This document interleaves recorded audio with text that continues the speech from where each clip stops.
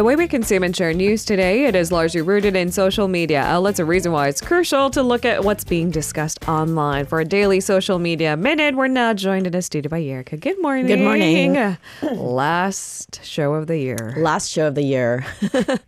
It's funny because that one went by fast, 2023. Yeah.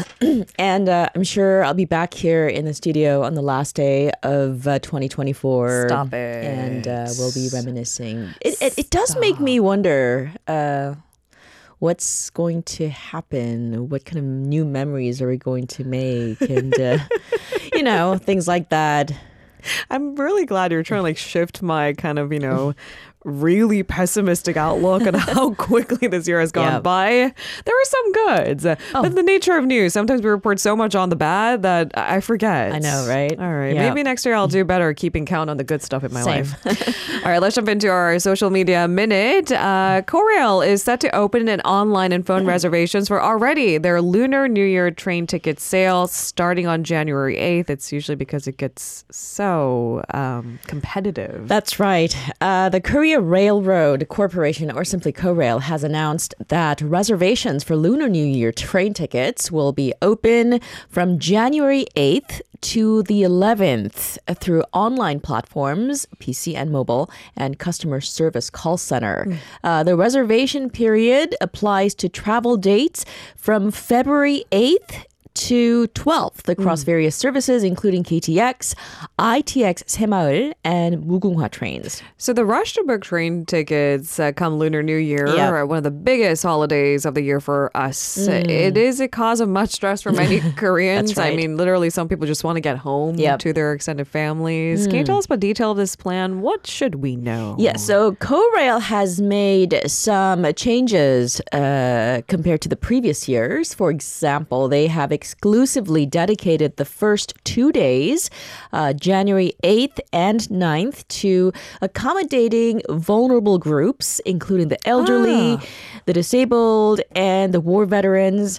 The general public will then be able to make their own reservations on January 10th and 11th. Because the second you said online reservations, I thought, are we leaving certain groups You're right. in the dark? Yeah, they don't want to leave anybody out this year, which is good. Now, online reservations can be made through the Korail Talk mobile app, the official website, of course, or you can call the number 1544-8545. Online bookings are specifically directed through the Lunar New Year ticket reservation website, www.letskorail.com. So to enhance accessibility for those who are perhaps less familiar with the internet and smartphones, including the elderly and the disabled, Korail has increased the allocated seating for these groups from the previous 10% to 20%, which is great news. And additionally, booking opportunities are split evenly between phone and internet reservations. Each method will receive an equal 10% allocation. Okay, so phone reservations were previously conducted across all routes on a single day. That sounds like that's way too much traffic. That's right. It looks like the process is now segmented. That's right. So reservations for the 경부, 경전, 동해, 대구, 충북, Central Inland, and 경북 lines will be open on January 8th, while reservations for the 호남, 전라, 강릉, 장항 Central, 태백, 영동, and 경춘 lines will be open on January 9th. Now, in preparation for the booking rush, Korail is going to open the Lunar New Year ticket reservation website starting at 2 p.m. on January 5th. Now, this is going to allow customers to verify their railroad membership numbers and passwords. And, they can use this opportunity to acquaint themselves with the booking process and browse through train schedules, because if you only use the booking site once a year, you often forget what your password is, things like that. You should see me on any reservation site. Oh my gosh, me too. I'm so bad. And they try to make the passwords more safe by making it more complicated. I kid you not, each year. Add a symbol, add two symbols. You need a capital letter. You can't use these numbers. You used it last time. And I'm like, Okay, I'm like running out of ideas. And the problem with this is now resetting passwords for every website, like every other time I visit it. So the frustration, I'm assuming, is shared. That's right. Okay. So they're going to open this pre-reservation website, and tickets reserved during this pre-booking period has to be finalized with payment between 3 p.m. on January 11th and midnight on January 14th. Be careful, guys, because unpaid reservations will be automatically canceled and offered to those on the waiting list. And trust me, there is a long line on the waiting list. So if you don't get your reservation, I mean, just make sure that your credit card goes through. That's right. Money should have left, so you can confirm booking. My brother has done this before, not with Korail, but with his flight back to Chicago. Right. It was hilarious, the whole process. Oh my goodness. Yeah, yeah. We have to drive back to Incheon several times. Oh gosh. Yes, I love my brother. Okay, so I mean, be prepared. I guess at least we're getting that grace period to ensure that the login information is verified before your allocated time to make reservations. Double check that your credit card went through. How about some... Will there be remaining tickets, Erica? I don't know. We'll see. Okay. Yeah. Any remaining tickets, if there are, not sold during the pre-booking period, will be available for general purchase online and offline at 3 p.m. on January 11th. You can use the website, Korail Talk, and station counters, just like regular tickets. Good luck to you. Yes, good luck. All right, on to our second buzzword of the day. The first sunrise of 2024. We obsess over first sunrise. We often do. I mean, it's kind of beautiful, so why people not? travel across the country to watch the first sunrise of the year. Sometimes it's a little bit anticlimactic when the sun just kind of pops up out of nowhere. It does happen. Yeah. But and the weather has to cooperate, obviously. That's right. Yep. So we want to make some forecasts. Are there places where we should be this year? Next year. Next year. Oh, goodness gracious. Next year, 2024 being the key word here. So the year is ending, and there are, of course, nationwide weather forecasts that are predicting snow or rain, which means it will be difficult to catch the last sunset of the year. But the first sunrise of 2024, the year of the Blue Dragon, is expected to be visible in most parts of South Korea, with the exception of some areas of the East Coast and Jeju Island, which is a shame because a lot of people travel to the East Coast to watch the sunrise. Right. Yeah. Let's talk about the weather forecast and leading up to New Year's Day. Yes. So according to Korea's weather agency, the country will generally be clear and relatively warm under the influence of a mobile high-pressure system until later today. Now, starting tomorrow, a low-pressure system passing through the Korean peninsula will bring rain or snow to most regions until December 31st, New Year's Eve. Now, lower temperatures in the central inland areas and high mountains may trigger heavy snow advisories as well.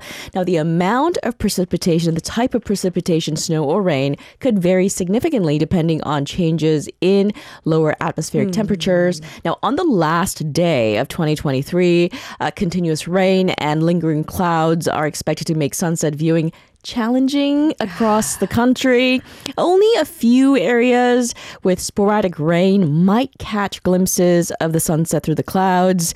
Sunset times will vary by region, but will generally be between 5:04 p.m. and 5:36 p.m. Okay, so maybe our bets are better on sunrise first thing on January 1st rather than the last sunset of the year. Okay, many South Koreans get up early in the morning to catch that first sunrise. In fact, you mentioned the skies will clear up in more spots of the country. So, what time is sunrise on the first day of the year? Yeah, the expected time for sunrise on January 1st of 2024 ranges anywhere between 7:26 a.m. to 7:47 a.m. depending on where you are. On New Year's Day, skies are expected to clear up and many people will have the opportunity to catch that first sunrise of the year. Now, there's, of course, we talked about it, increased road travel during the holiday season. Be extra careful because falling temperatures and precipitation might lead to icy roads and frost as well. And black ice is... very dangerous. Very dangerous, so be careful on the roads. But otherwise, 7:26 to 7:47 a.m., that's not such a bad window at all. No, not at all. For us, it's like a bright morning. Yeah. All right, let's jump into our final buzzword. Health warnings for this winter season now. Chilly winter days lead to apparently an uptick in low temperature burns. I wonder if our listeners have heard of that term, low temperature burns, because we normally, for obvious reasons, associate burns with high temperatures. Yes, I do. But you can, put the pieces together what this might mean. Yeah. But my California upbringing is just confused. Okay, it's cold, but there are a lot of outdoor leisure enthusiasts. They're undeterred by the cold weather. They still want to, venture out for their winter adventures, like camping is one of them. Hiking. Yeah, and many arm themselves with high-performance clothing and gear to enjoy the cold season. And of course, hot packs are an essential winter item to maintain body heat. Now, with increased use of hot packs, there's a growing concern over low temperature burns that are basically caused by careless use of these very convenient hand warming and body warming products. These are excellent, right? Yes. You can use them usually for hands. You can put them in pockets. Or you can stick them over your clothes. You can. Yep. And the problem is, I've actually fallen asleep in one of these on camping grounds, and it gets really hot, and that's really dangerous, it turns out. Let's talk about these low temperature burns that you mentioned. So these low temperature burns, they happen when the skin is exposed to temperatures above 40 degrees Celsius for over an hour. And what at first seems like a warm sensation can unexpectedly lead to burn. So you really have to be careful. That's right. Now, hot packs come in two types. So from what I understand, adhesive and non-adhesive. Yes. So adhesive hot packs, which are thinner and they produce less heat, they're meant to be placed over your undergarments. But incidents occur when individuals attach them directly to the skin. They want to get the most out of it, Right. So which can result in burns. Now, even outdoor professionals are not immune to these types of burn accidents. Now, similar risks are associated with electric heating pads or steam packs, which lead to burns just as frequently. Okay, so definitely, if you have to fall asleep on camping grounds, for example, I think turning these off, taking it off, these adhesive Add a protective hot layer packs. above the hot packs. That too. I think it's because, like you said, the lighter, thinner products, it takes usually longer to get warm. That's It doesn't right. stay hot for that long either, but don't stick it on your skin. Now, what are some symptoms of low temperature burns? Yeah, so symptoms typically include redness of skin, erythema caused by, it's basically erythema is redness of the skin it could be caused by injury or other types of inflammation causing condition, including overexposure to the sun. Hyperpigmentation is one of them. Itching or blistering are some symptoms of low temperature burns. I think hyperpigmentation, itching, those are the initial steps. Yep. And then once your skin starts to blister, I think you really need to see a doctor. Yeah. Can larger and thicker hot packs cause burns more easily, maybe due to higher heat that it produces? Definitely so. So let's talk about a common instance where low temperature burns can happen in the winter season. Camping is one of them. A lot of people place a large hot pack at the bottom of the sleeping bag to keep their feet warm. And these hot packs can easily cause burns when they come in direct contact with the bare skin. So to prevent such accidents, some people wrap their hot packs in, say, a pair of socks before placing it at the bottom of their sleeping bag. This can significantly reduce the risk of low temperature burns. Others go even further. They create special pouches for their hot packs. Another burn hazard comes from hot water bottles. The risk is higher because, there's boiling water in there, and accidents can easily happen from spills or direct contact with the hot surface. There you go, folks. You know exactly how to stay safe during these cold winter season. Yes, be extra careful. Thank you, Erica. Pleasure. I wouldn't have thought that otherwise if you didn't inform me. I'll see you in the new year. I'll see you in the new year. Can't wait. Can't wait. Happy New Year to you. If you're listening to our program using the podcast service, just a reminder that we do go live Monday through Friday, 7 a.m. Korea Standard Time. So tune in and help us make the show more informative by giving us your input. See you bright and early on Good Morning Seoul.